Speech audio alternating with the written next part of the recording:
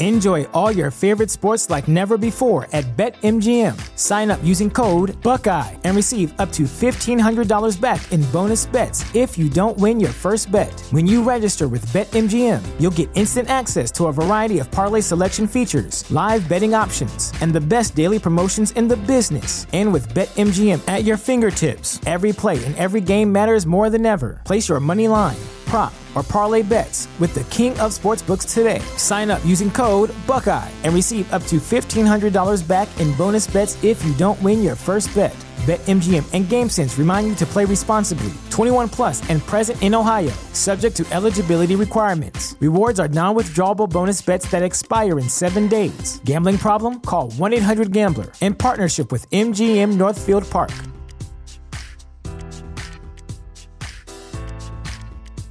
At Parker, our purpose is simple.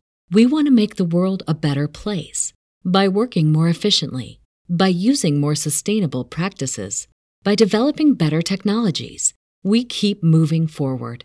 With each new idea, innovation, and partnership, we're one step closer to fulfilling our purpose every single day.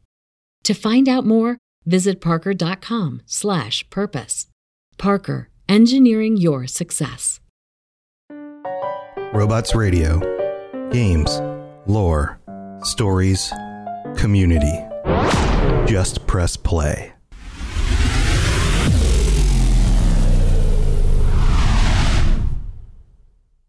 This show is brought to you by our patrons at patreon.com/ElderScrollsLorecast. Robots Radio presents The Elder Scrolls Lorecast. Welcome to the Elder Scrolls Lorecast, a place where the Elder Scrolls community can come together to discuss the boundaries of our knowledge about the universe of the Elder Scrolls. Adventurers, it is time again for the Elder Scrolls Lorecast with me, your host, Robots, and my co-host, Lotus of Doom. Lotus, welcome back, buddy. How's it going? Things are pretty well tonight. Things are going pretty well. Good. Yeah, I was watching some of your adventures in Elder Scrolls Arena last night, and Indeed. we were discussing this during the pre-show, and your 3-hour adventure around a dungeon, which really could have only taken 8 minutes by just going down one hallway. Yep. The one weird benefit to doing these antique games blind is they definitely give you breadcrumbs nowadays to work with in video games. They did not do that back then. And there was really no indication where you're going. And people looked it up during chat, were polite enough to let me struggle through for 3 hours. And it turned out that the exit to the Crypt of Hearts level 1 was directly across from the start. And that was the last room I checked. Oh, man. You took a long way home on the struggle bus. Yeah. A little bit. Well, I'm sorry for the difficulties. I do enjoy those streams though, and I think people tend to enjoy your difficulties. We've talked about this before. People like to watch you suffer. There's something about that. I don't know. Per the UESP themselves, my buddy Kiz has nicknamed me Lotus of Struggle because I find the most ridiculous things to do and then subject myself to them. So I'd say it's pretty accurate. Yeah, Lotus of Suffering. I think that's probably a good name too. That's another solid one. I like it. Yeah. Speaking of suffering, that's a transition for you.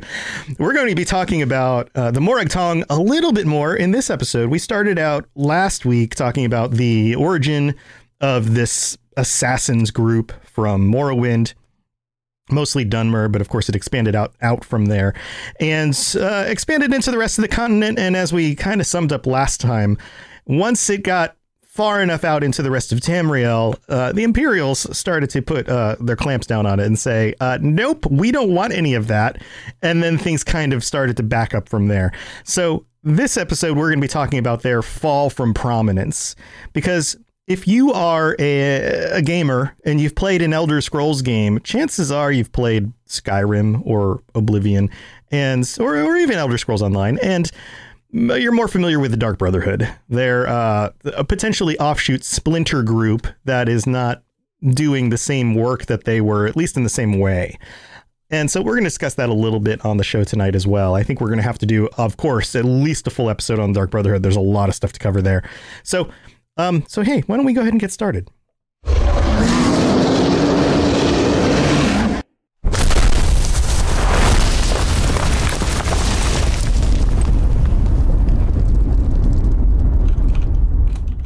This is where you get off.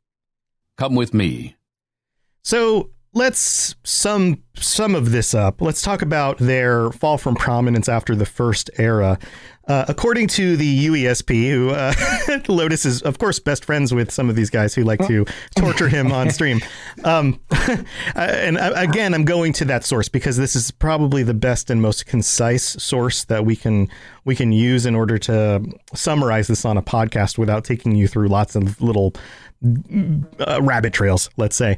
So, yes. So the fall from prominence section of this says, while the Dark Brotherhood rose to greater prominence elsewhere, the Morag Tong remained a formidable presence in Morrowind.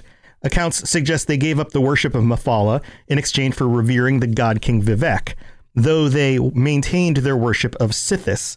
So we talked about last week how they began as a group that was worshiping Mephala, right? The Daedric prince of subterfuge, right? Of like secret murder and terrible things, right? And Vivek was the I guess we should say it this way. Mephala was the anticipation of Vivek. So it kind of makes sense that they would move from worship of Mephala to Vivek once Vivek was in power in Morrowind. Is that right? Is that probably a good way to sum that up, Lotus? Yeah, I believe actually if you go through the 36 lessons of Vivek, that's exactly how they refer to them is, Vivek is the anticipation of Mephala and Amalexia. I actually trying to remember who's who. Amalexia, I think is... It's the other way around. The Daedric Prince was the anticipation of the right. Tribunal. Sorry, I had that back. Right. Yeah, I just said that backwards. Yeah. Right. Boethia is thank you. Yeah, exactly. That's how they refer to them. So, and it was Sotha who is Azura. Thank you so much, Fragile. Yeah. So it goes on. It says, despite the common service to Sithis, who we talked about a little bit last time. So if you haven't checked out the first part of this episode, you might be a little bit lost on some of the stuff. The first episode before this, they were mortal enemies of their old splinter group, the Dark Brotherhood, or as I like to call them, the Dark Bubbies, who I just made that up, who revered the Night Mother. And we had some really interesting conversations this week on the Discord about who the Night Mother might actually be. And one of our members of the Discord threw out the idea that maybe the Night Mother was also Vivek, based on some hints and maybe the lessons of Vivek and some of that stuff. Interesting ideas. A lot of this stuff is on the fringe of what may or may not be. So we'd love to hear your thoughts on that. It goes on. It says the Tong maintained its traditional original position of the First Era, that of an impartial middleman in the conflicts between the great houses in the bloody business of Dunmerry politics. Some within the faction, however, felt that their service was undervalued as rich nobles with petty grievances used the Tong too freely, not respecting the ancient institution. However, they did not act outside of Morrowind, nor did they interfere in politics higher than that of inter-house rivalry. So let me posit the question here. What is in a world where politics allow for the legal assassination of your competition, how is it possible to use the Morag Tong too freely? Like too many assassinations in a period of time? Right. Are you over assassinating your competition? Is the surplus population going down because so many people on all sides are being assassinated? So if an outside force were to invade Morrowind's systems, would they not be able to, fight it off because they're too busy murdering each other? So are they just looking at it in the grand scheme of things? Like, oh boy, we can't kill each other this much. Like, we got to rein it in a little bit. Yeah. Are you taking out everybody from an opposing house by just putting out murder contracts on the entire population of that house? Right. At what point is this too freely? And I guess it's impressive that, I guess you give people an inch, they'll take a mile. So, but it's amazing that a legal assassination guild can be taken too far. It's like, what? You're legally killing your adversaries pretty much, regardless of what for. Right. And you're reaching a point where it's like, all right, I think we've taken it a little too far. It's like, really? You're killing each other, but we've managed to even do that to the extreme. It's like, good Lord. Yeah. Now, let me posit a concept here. What if in the forward progression of time and the mixing of the different people groups during the second era, which was becoming more mixed than it was in the first era, what if during this time there was outside influence creeping in through ideologies that were creeping into Morrowind and the houses of Morrowind from, say, imperial rule or the connections to these different organizations, and maybe their own intolerance of legal assassination was an idea that started to become seeded in the minds of some of these leaders. That could happen. I mean, this is the kind of thing we see happen in our own politics, or I mean, oftentimes throughout the 20th century, people have described ideas as viruses, that once an idea gets in the minds of a people group, that it spreads like a virus and it can eventually infect everyone. That's where revolutions start. That's how a lot of the changes during the 20th century came about, was through these ideas from different groups mixing, because it was so easy to communicate for the first time ever across different people groups. So I would post that maybe that's something that's going on there. Although I don't know for sure. The text does go on and says, nor did they apparently act on their own accounts, meaning the Morag Tong, except against the Dark Brotherhood or worshippers of Mehrunes Dagon, because screw that guy.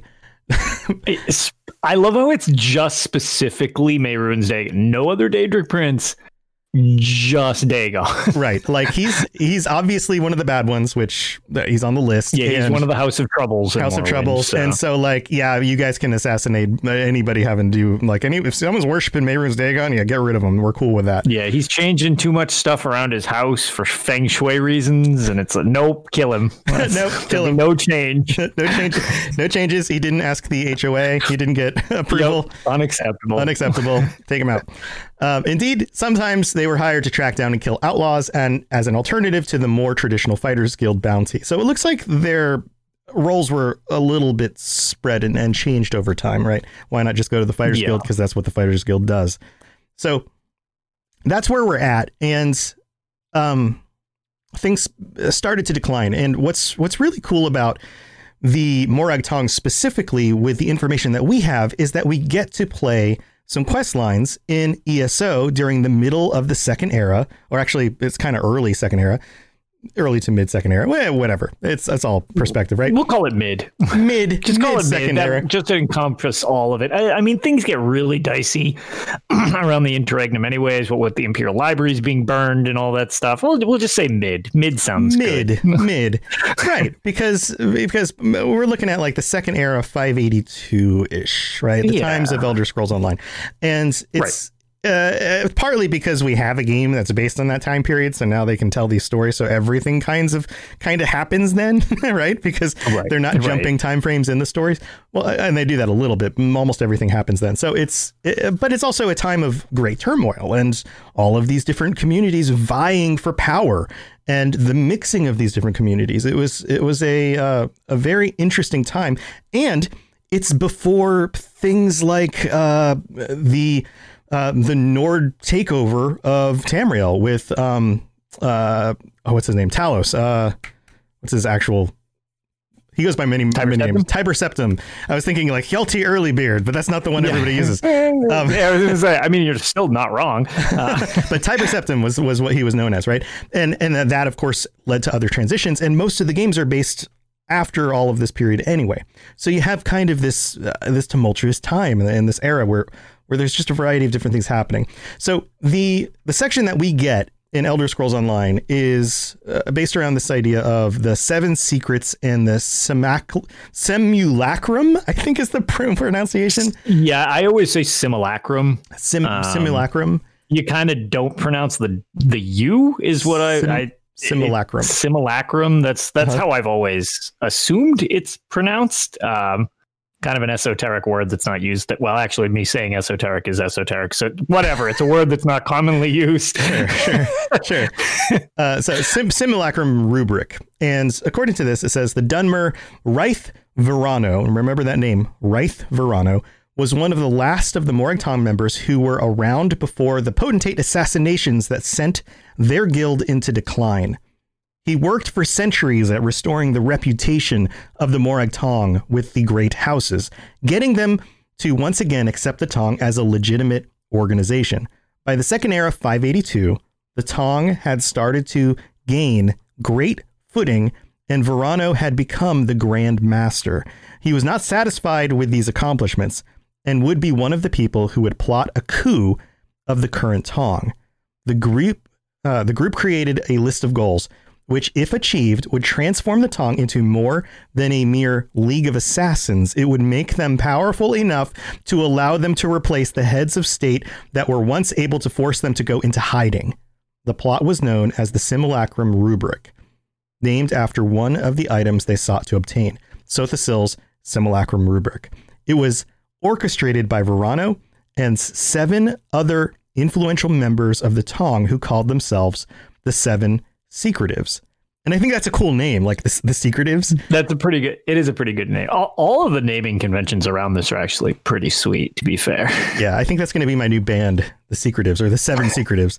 That's the 7 Secretives, yeah. But oddly have 8 members. Yeah, we only have 3 members. It's like the Ben Folds 5, but it's even more. Perfect. Yeah. Even more intense. Now, the next part goes into a character who shows up in the Elder Scrolls Online a lot, Naryu Virian. Do you have much of a recollection of Naryu? Have you thought about her? I do. She actually has a decent. You're first introduced to Naryu from the. What do you call it? From the Ebonheart side of things, which is my faction of choice. So here. She's kind of So she's kind of the. I don't know. Your token memorable character. Each side kind of has their own. The Elmira Dominion has Raz. I mean, there's a lot of memorable characters, but each side kind of has their token jokester / fan favorite. Like, and it was obvious that they were going to be fan favorites. You get Raz for the Elmira Dominion, and you have Darian Gautier for the Daggerfall Covenant, and we get Naryu. She's so much cooler than both of those other. I mean, both those other people are cool. Yes, she's got the cool factor to her. Yes, that the others not so much. Also, she's kind of cool. Oh yeah, he is. He's kind of like I consider the funny one, and Darian's just a big dork. Right? Darian's a kind of a doofus, but he's supposed to be the suave, like bandit type style. That's not what I'm looking for Han Solo. Roguish. Exactly. Yeah, Han Solo. But he's definitely a goof. Like he's totally goof. But he's a bit of a goof while he does it. Whereas now you got the cool assassin vibe going, and not to mention, I think she's about 40% of everybody's waifu in ESO because people love her. Yeah, and I mean she's definitely got that spooky Dunmer thing going on. The red eyes, the dark gray skin, the dark hair, the cool looking assassin's garb, Without going into, elaborate story spoilers, she will show up through several expansions going forward as well. She kind of sets up as a base character, but even if you weren't here originally, the promotional material prior to Morrowind's expansion coming out, she was in the Blur FMV trailer. Like, she was one of the main bullet points. So she obviously had a strong connection to that. But with the Morag Tong being directly on Vardenfell, you're going to want it to be in the Morrowind region. And there's been other things where she's come back. So she's had kind of a long standing tie to the character, even if the Ebonheart Pact isn't your faction of choice, so to speak. Right. Yeah, if you've played through any of the other expansions, you may have come across her. There are some quest lines that tie into her stuff. So we'll tell you what. Now's a good time to jump to the middle of the show, and then we're going to come back and talk about her role in all of this and what actually plays out with the 7 Secretives and the Simulacrum Rubric. Hey, I said it right. The skies are marked with numberless sparks, each a fire, and every one a sign.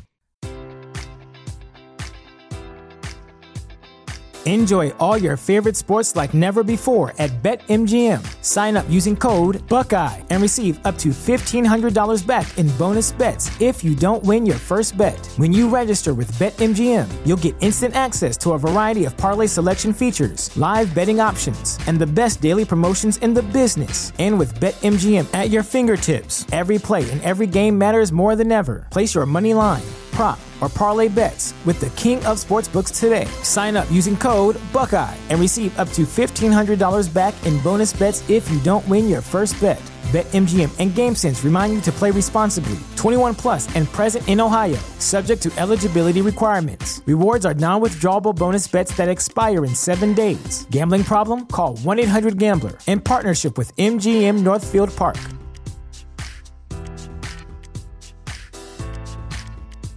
At Parker, our purpose is simple.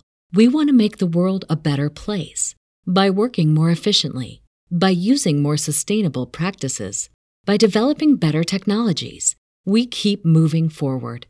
With each new idea, innovation, and partnership, we're one step closer to fulfilling our purpose every single day.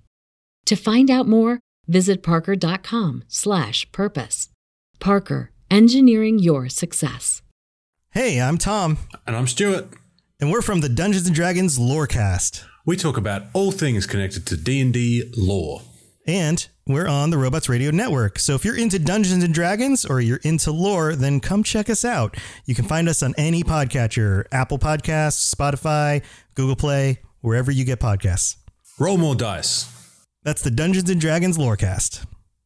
So, first of all, this is the middle of the show, so thank you to all of our patrons, everybody who helps support the show, everybody who's interested in getting ad-free episodes a day early, or even joining us at the end of the month, which is coming up very soon. I believe in 1 episode next week. Next week is the last Thursday of the month, so we'll be doing our patron episode next week. If you're interested in joining us, you're welcome to sign up as a tier 4 patron. Join us for that episode. And I don't think we've decided on a topic yet, but I'm sure we'll come up with something. If you want to put your vote into the hat, now would be a good time to sign up and jump on the Discord and say, hey, let's talk about this next week. Everyone's pretty easygoing about it, though. So that's coming up. And later on in this episode, or at the end of the episode, let's just say the end of the episode, after the episode is over, if you are currently watching on Twitch, we are currently live, and I didn't mention that at the beginning of the show, but we're currently live on twitch.tv/robotsradio. It is Thursday night, 10 p.m. Eastern, 7 p.m. Pacific. And after this episode, we will be doing our game show, the new game show that I created called Are You Smarter Than Twitch Chat? And Lotus will be our first contestant for our Elder Scrolls Trivia Edition, which is going to be awesome. Be the guinea pig. Yeah, you're going to be the guinea pig. And I did this one time for Fallout so far. This is our first Elder Scrolls one. We have 5 questions, and we're going to be asking Twitch chat to answer those questions by voting. And then you, Lotus, are going to get to agree with or disagree with the most popular answer. And if they fool you enough times, interesting, then they win the prizes. And if you if you get through all 5 questions without missing 3 questions of those 5, then you win. So, and cool. You have to do it with your hands in the air. Yeah, you have to do it with your hands in the air so we can make sure you're not Googling anything. But chat can Google. And so they can choose to look up the answers. They can choose to give you a fake answer. They can choose to give you the right answer. They're trying to fool you. Yeah, that's the idea. But you don't get to Google it. So anyway, that's the way that's going to work out. It's going to be after this episode. If you are a patron, this will be coming out. It'll be part of the extended episode. You'll get the after show with us on it. If you are not a patron, you'll still get to listen to it, but it will be released in the feed a little bit later this week. So awesome stuff. Everyone will get to enjoy it. All right, let's move on with the rest of the show. Yes, you're entirely brilliant. Conquering madness and all that. Blah, blah, blah, blah, blah. All right, so let's jump into this section about Naryu. Now, Naryu is pretty, we've talked about her a little bit. She's pretty badass. She's an assassin, of course, right? I mean, she looks like one. It's funny that assassins are so recognizable by their clothing. When they're supposed to be hidden, yeah, it's like... Yeah, but indeed. Fantasy, you have to make it look cool, right? Like ninjas in real life existed, but they looked like farmers because that was the best way to hide in plain sight. They didn't look like dressing in all black is probably not. It makes you stand out. Yeah. So anyway, this goes on and says the Morag Tong assassin Naryu Virian sought an audience with the tribunal god Vivek to be granted a tribunal sanction for extrajudicial execution for her superior, Wraith Verano, the person that we mentioned before the break. She had discovered that Verano was involved with the Secretives plot and had ordered writs of execution for the remaining members of the group to follow her, to throw her off his trail. Vivek granted her request and provided her with an ally, a warden by the name of Buldek, who wanted to bring Verano to justice for his involvement in the death of his partner. They tracked him to Sadrith Mora, where they spotted a Telvanni mage teleporting him to the Clockwork City through a portal which vanished along with Morano. Lotus, you're familiar with the Clockwork City, of course, right? Yeah. Can you give us just a quick little elevator pitch about what that is and how that might be involved?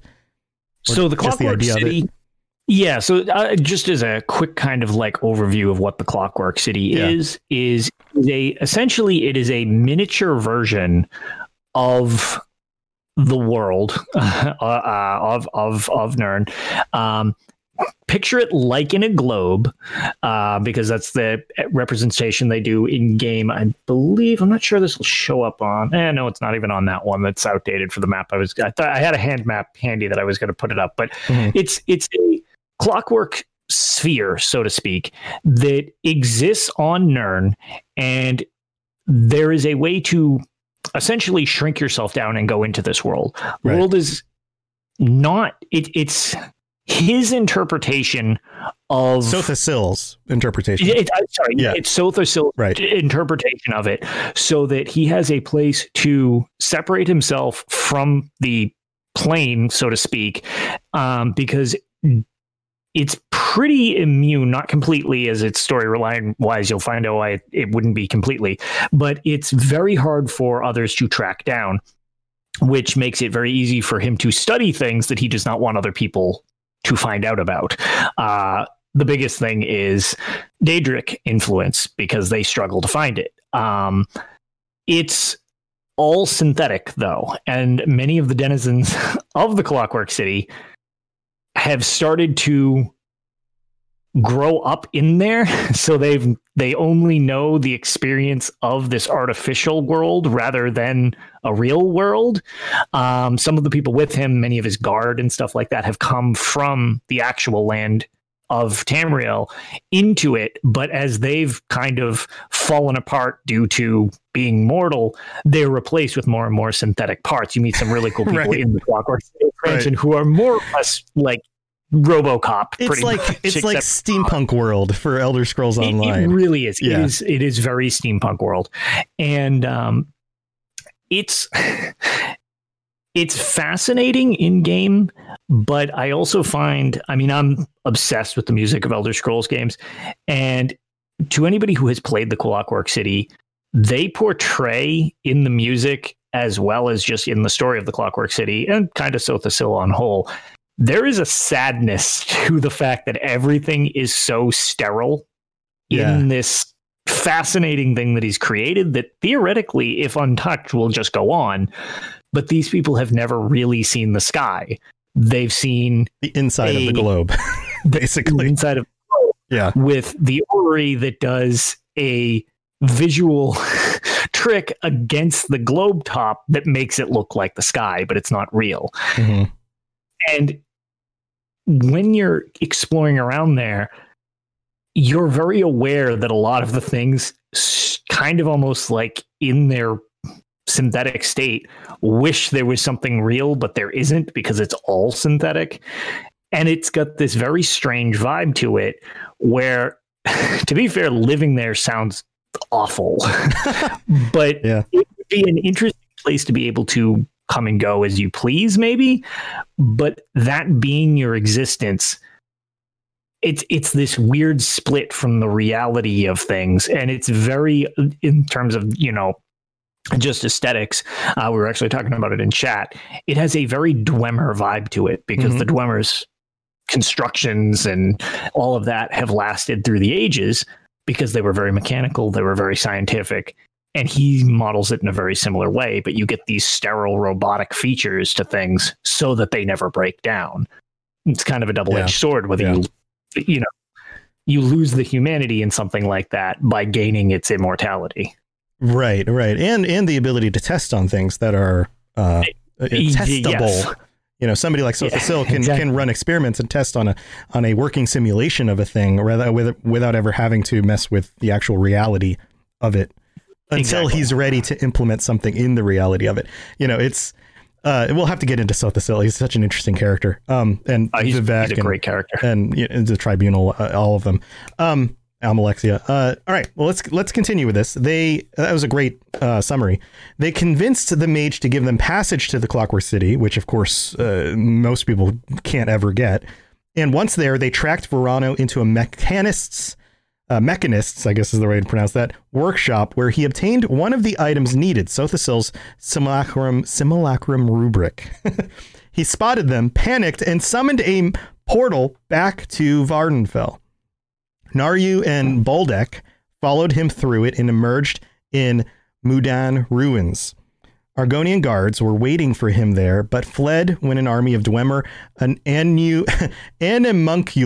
these are the animated machines, right, appeared out of the ruin. A dwarven colossus, one of the really big ones, appeared out of the ruin, blasting it apart and immolating Varanu along with the satchel that held the simulacrum rubric.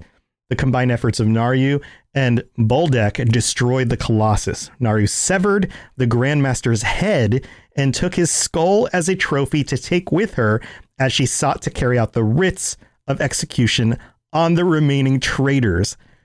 Total badass. So let's sum this up. She's like, Naru's trying to take over the Tong, trying to do a bunch of bad stuff. She goes to Vivek and says, Vivek, I want to hunt this guy down. Vivek says, go for it. She chases them into the Clockwork City, back out of the Clockwork City, fights a bunch of robots, chops off his head, and then decides that she's going to hunt down all the rest of the traitors. Awesome stuff. Yep. Yep. It is. She's a great assassin. It just is. Yep. Yeah, she's an awesome assassin. The journey led Naryu across of all of Tamriel, where she would successfully carry out her executions. Various feats occurred to the contributions each target brought to the plot. The first required the hiring of a smuggler that was able to enter the Clockwork City to steal a second clockwork artifact. Its importance led clockwork apostles, some of the people that work for Sothocil in the Clockwork City, to chase the smuggler back to Nirn when it was taken from them. The clockwork artifact was destroyed when the target got into a brawl with the smuggler. The second was an alchemical secret that was sought in Craglorn. It consisted of combining forbidden regents with stolen celestial power. The result would be the creation of monsters, said to be able to revert Tamriel back to the chaos of the Dawn era. Talk about powerful monsters. The potion that held the alchemical secret was destroyed. The third contribution was sought in the Imperial City, where the target sought to learn secrets of Daedric summoning in the Daedra-occupied city, which of course is what's going on in the middle of all this conflict during the ESO second era, time period. Mm-hmm. The various secrets of Daedric summoning were lost with the death of the third target. The fourth contribution brought Naryu to Hrothgar, where it was revealed that the contribution was 8 scrolls for summoning pariah scamps, which when consumed make mortals unnoticeable. The scrolls were recovered by her and were used to make convenient getaways. The fifth contribution was the Helm of Orion Bearclaw, I think I might have pronounced that correctly, located in Orsinium, which grants the wearer divine dexterity and enhanced endurance. It was returned to Gadnith Orin, a descendant of the original owner of the helmet. The sixth contribution brought Naryu to Hughesbane, where the contribution was revealed to be the Yokudan artifact known as the Arbical Abacus. Is that maybe the way you pronounce it? Abacus? Oh, it's an abacus. I was going to say, is it an abacus? Like, Arbical, is it a literal abacus? That's the word. Arbical abacus? Arbical abacus. Yeah, Arbical. So like an abacus, like the things we had before calculators. Yeah. That seems. Yeah, all right. I mean, I guess. Yeah, so the abacus itself had a physical appearance of having glass gears and ivory pistons and suffused with a blue glow of star magic. Huh. Very cool. Man, we need more Yakuten stuff in these games because that stuff is like rare and super interesting. It is. It could not only predict. I'm just trying to picture an abacus being super valuable. Yeah. Well, get this. It could not only predict the weather, but actually influence it on a continental scale. Naryu destroyed the abacus after the sixth target was eliminated. All of this powerful stuff just either getting used up or destroyed. The seventh contribution was to negotiate the formation of an alliance with the rival Assassin's Guild, the Dark Brotherhood, via a hostile takeover if necessary in order to spread the Tong's influence across the entire continent. The Brotherhood rejected the offer, and an alliance with the Order of the Hour was made instead. It was severed when Naryu completed her last writ of execution, destroying the dream of the Simulacrum rubric and bringing honor back to the Morag Tong with the deaths of the seven secretives. So, super epic quest. This is just awesome stuff. If you don't know, the Order of the Hour is one of the oldest knightly orders of the Empire of Cyrodiil, serving as the militant arm of the Akatosh Chantry. It's another one of these organizations we'll have to jump into sometime in the future. So I don't care for the Order of the Hour.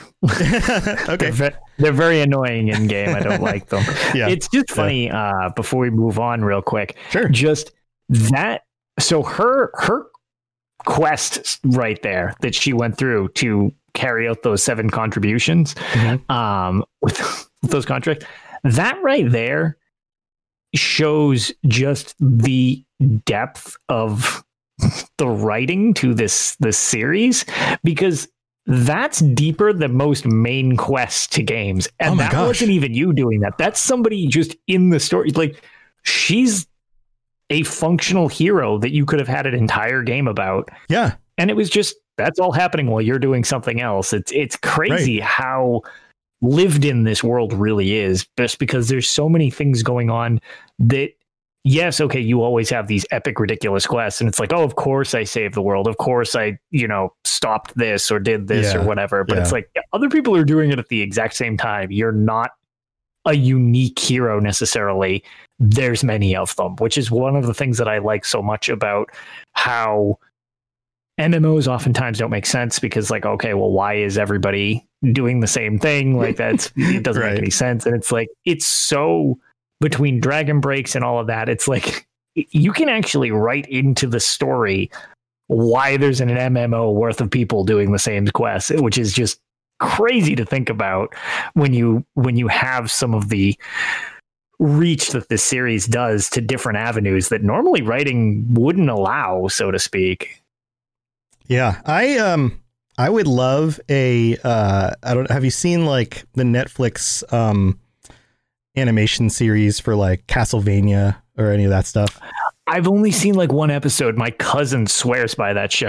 Yeah, it seems pretty cool. I've watched through a good portion of the first season, but I mean, here's my pitch. You take something like the story of Naryu and you just make that a Netflix series and you animate it, and you start with something like this as the storyline, and she's like hunting down.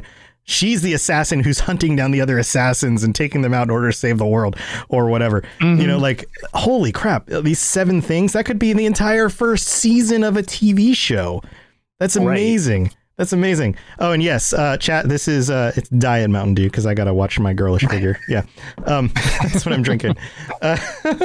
So that is one of the best actual gameplay insights we get into the Morag Tong and what's going on, and even some of the difficulties that were happening in the second era. As things move on, you have, of course, the events that happen in Morrowind, the Red Year, the Battle of Red Mountain, the disappearance of the Dwemer. You have all that stuff, right? Everything moves forward. Eventually, the Tribunal is destroyed. I guess that's the events of Elder Scrolls 3 Morrowind, right? You got that stuff.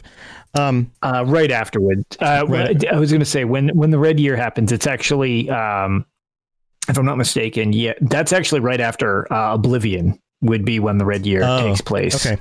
Yeah. It's after the Dragonfires are put out, and then you get into, it's right before the books take place, because they briefly travel to the shrapnel that used to be Vardenfell. That used to be Vardenfell. Yes. Right. Yeah. So right. like, it's like right in between that, and then, everything's super nuked by the time of Skyrim. Right. So this kind of wraps it up. After the Argonian invasion and devastation of Vardenfell, the Tong dispersed, though the remaining members hope to reunite someday. Even though the devastated factions within Vardenfell were gone, the Morag Tong still had a presence on the mainland of Morrowind, and even took contracts in Solstheim, which I think is a reference to the expansion in Skyrim. They were hired by Vendel Ulin for use in his plot to assassinate Councillor Lyril Morvain as an act of revenge for the execution Morvain ordered on a member of the Ulin family years before. They also had run-ins with their rivals, the Dark Brotherhood, sanctioned writs of execution in an effort to terminate their members. So the fight moves on, but they're for the most part reduced by the time, that we actually get to interact with them in these games. Now, where this goes for the future of Elder Scrolls 6, are we going to see some sort of resurgence of this? Chances are Elder Scrolls 6 isn't going to take place near this area, but I would not assume. But then again, you have the influence of the High Elves, and specifically the Thalmor, which is assumed to be one of the main plot points of the next Elder Scrolls game, because it was part of Skyrim. It was a significant part. Right. The world seems to be moving in that direction, but which I would assume that the goals of the Thalmor are different than the goals of, say, the Dunmer or the Argonians or whoever. Right. And it's not just going to be, and this is getting into speculation territory, it's not just going to be the Empire versus the Thalmor or the Nords versus the Thalmor moving forward, right? There are all these other factions who have their own wills and their wants for the world. Yes. And the only thing that's, I mean, I don't think it's a common opinion, but I'm curious, just because you can never really predict where they're going to pick in the timeline to cover. Usually we're moving forward for the most part. Right. But sometimes it's a very small jump forward. Other times it's a pretty substantial jump forward. And most people are assuming that with this incoming conflict and, shifts in power and stuff like that, plus some of the choices you make, which determine which factions or people will be around in the next game. One of the things I've been curious on, as I'm still under the mindset that we're quite a ways away from ever even so much as hearing about more of Elder Scrolls 6, but I'll be curious to see if this is almost a misdirection. Are we going to be focusing on this storyline, or are we going to pick up after this storyline has concluded and we're dealing with the aftermath of whatever happened? Yeah. Because that's happened before. Like, the Red Year wasn't in a game. Right. We heard about it in Skyrim. It was like, oh, by the way, everything's destroyed. Enjoy. It's like, oh, God, you deleted the landmass that took place 2 games ago. Like, that's crazy. And it was talked about, but you never played it out. So this war that could be impending might not be the focus of the next one. It could be what happened after that, or did it lead to something else that we don't even know is a threat yet? It's hard to tell because the story goes in so many different directions. Yeah, that's a good point. I have to wonder if people would be upset if they'd be like, no, I wanted to play that story. I'm curious on that too. Although Bethesda is known for also doing what they want to do, and people sometimes get very upset and then calm down when they realize that it's really cool. It's still pretty cool. So, yeah. Like, okay, yeah, it's fine. It was fine. All right, fine. Cool. I guess it's good. Yeah. I think in a lot of ways they haven't over revealed. No, there's a lot of fiction that over reveals. They get too very much so into the nitty gritty. They reveal too much of the what ifs. The fact that they skip time moving forward, I think, has probably been beneficial because there's always something to catch up on when you're in the world. When you're just jumping into the world in the new game. They leave a good amount of mystery, which I feel enhances story. Yeah. Over explaining. Yeah, it drives people nuts not knowing something sometimes. Right. But over explaining can kill the mystery to something, which can then kill the interest in a series when there's nothing to search for anymore. It's a real double-edged sword there. Right. It's like the thing you can't have is always more appealing than the thing you can have. So therefore you think about it and you dwell on it more, which means that it becomes more valuable simply because you can't have it. It becomes a focus of your attention. That's why if they had just revealed what happened to the Dwemer like 3 games ago, nobody would be into them at all. Like everyone would be like, yeah, it's a Dwemer rune. Like if there was no mystery, there'd be like no appeal. Yeah. We know what happened to them. Like that would be it. That would be hilarious. Yeah. That's just when they end the series as a whole. You know what? Here's the end of the Dwemer. We're done with Elder Scrolls Forever. It's like, no. Right. And we're out. Everyone's like, no, don't. All right. Yeah, I enjoy not knowing personally. I know that's so much of what people want, and I don't want them to do anything with the Dwemer whatsoever. Yeah. I think that stays a mystery. Shrouded in mystery. I think it stays a mystery. Or for a very long time until it is like the absolute right time to reveal it. Like almost like the dragons, like moving forward through time. Like, what if 3 games from now, all of a sudden, in the late game events of whatever the main quest line is, boom, Dwemers reappear. And you're just like, what? Like, plot twist. What is going on? Something like that could be really cool. But you could still leave plenty of mystery. You could still not explain if it's all of them or why they're there or what happened that brought them back. Or did they immediately move from one place to another? There could be a lot of ways to play that. So, all right, Lotus, I think we're good. I think we covered this topic pretty well. There's, of course, so many other questions and so many other subtopics and questions that are happening in chat, but we're going to leave that where it is for today. And stay tuned, everyone. If you're listening on and you're a patron or you are in the live chat right now, we will be launching our game show right after we conclude with this. And if you're not, then stay tuned to the feed. In a few days, you'll be getting the game show episode in between regular episodes. So, all right, Lotus, is there anything cool you've got going on? Anything you want to talk about before we head out? I don't think so. I've been getting back into streaming, trying my best to be more regular with streaming. And I'm determined to finish up Elder Scrolls Arena and then possibly tackle another in the series. Got a couple projects coming out soon that I'm working on. When they're actually slightly more concrete and, working toward being completed, I'll definitely let you all know. There'll be some good lore stuff, actually, that I've got a project going with the unofficial Elder Scrolls pages, which hopefully we'll be able to reveal somewhat soon. Oh. If I can actually manage to piece it together, which is a huge if in my life. So, but yeah, nothing too exciting on my end, just trying to stay involved with stuff. But yeah, I was going to say, if you ever need to get a hold of me, just always let me know. It's Lotus of Doom pretty much everywhere that I have an account. Yeah, so. You can go back and check out his MySpace from 2005. Oh, man, actually, I wonder if that's still active. Wait, is that a thing? It probably wouldn't be under my gamer tag.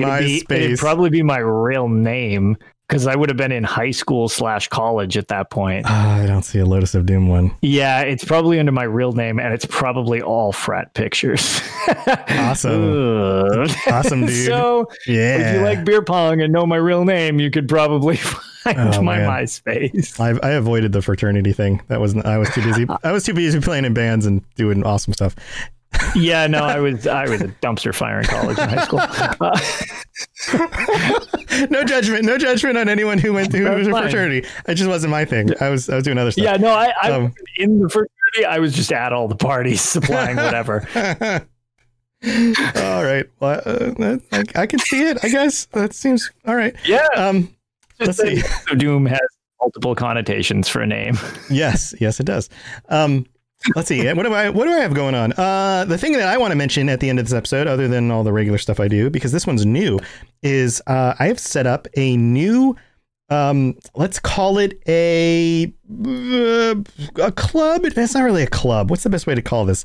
It is if you go to robotsradio.net/rocket club, you will find a page that will sell you on the idea of having us help you launch your podcast. And it's basically a service that we are now providing that is kind of like a mentorship in a way, where we give you everything you need to start your own podcast and get you started. And so there's a bunch of cool stuff you can look at on that page. So I'll have a link in the show notes. If you are into starting your new show, or you have a show and you want to learn how to make it grow better and improve it, then this is a service that we are now providing. I think you guys will get a kick out of it, especially if you want to associate your show with the other shows on the Robots Radio Network. So it's cool stuff. Go check it out. A pilot program. It's a very new thing. I actually just came up with it today. Set up a website, planned it out. Check it out. Let me know what you guys think. That's what I've got going on. All right, Lotus. Well, we're going to transition out of here and get the game show set up. So we'll see you guys after these exiting credits, or sound music, or whatever we call it. And until next time, I don't know, do something good for the world. Go assassinate a bunch of people that are trying to end the world and make it a better place, just like Naryu, because that's what she would want you to do, right? All right, guys. Yeah. See you later.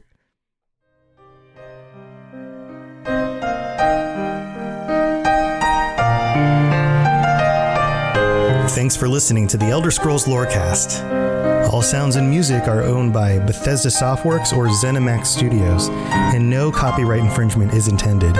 If you have something you'd like to contribute to the show, please reach out to us at elderscrollslorecast@gmail.com or on Twitter @ESOLorecast. If you'd like to help support the show, check out the rewards you can get at patreon.com/elderscrollslorecast. I really appreciate you listening, and I'd love to hear from you soon. And thanks to our patrons for support, especially our Tier 5 patrons, including Noodle Al Dente. You've been listening to a Robots Radio podcast. Smart shows for interesting people. Check out all the shows at robotsradio.net. Since the dawn of time, there have been storytellers who teach through their stories. These myths give rise to fundamental truths, and these truths shape our collective experience. Yet these myths are not something of the past, and today they engage us more fully in the story itself. Video games allow us to live the lives of our favorite myths. My name is Blue Crew 86, host of Focus Fire Chat, and I want to invite you to explore our modern-day myths with us. Join with us as we explore the stories, the mythologies of the Destiny franchise, as well as other games. Let's explore together. Hello. Hi. Do you like bad movies? Do you find yourself defending bad movies, saying things like, well, the soundtrack was okay, or the costumes were pretty fun? From the previous hosts of It's Not That Bad podcast, we bring you Fresh Tomatoes, the movie podcast, from Simone LaRue and Chad Ekovitz. Every week, we review 2 movies that did not do well critically, but we say, hey, there are some nice things about them. Maybe Rotten Tomatoes was wrong. Maybe they're all fools, and you should watch these movies regardless. We'll also talk about scenes that could have saved it, and we'll often refer to Simone's cats because they're amazing and adorable, and we love them. And at the end of each review, we will tell you whether we would watch this movie again, or in what circumstances we would recommend you watch this movie. So, join us on July 9th for the first drop of our main episode, and then 2 days later for our drop of our minisodes. And on Robots Radio Podcast Network. Come see us on July 9th. We love you so much already. Bye! Bye. Hello, gentle listener. Every Friday, be sure to tune in. What the hell are you doing, Ampersand? Hi, Charlie. I'm sorry I broke in. I thought I was the only one that talked to myself. Well, I'm letting everyone know about the Fumbling Four and the Almighty Crit. Woohoo! It's a 5e live play podcast. Join us every week. Where do we find it, you old crusty coot? Anywhere you can get all your podcasts. Woohoo! You'll find it every Friday, you stupid cat! Aha!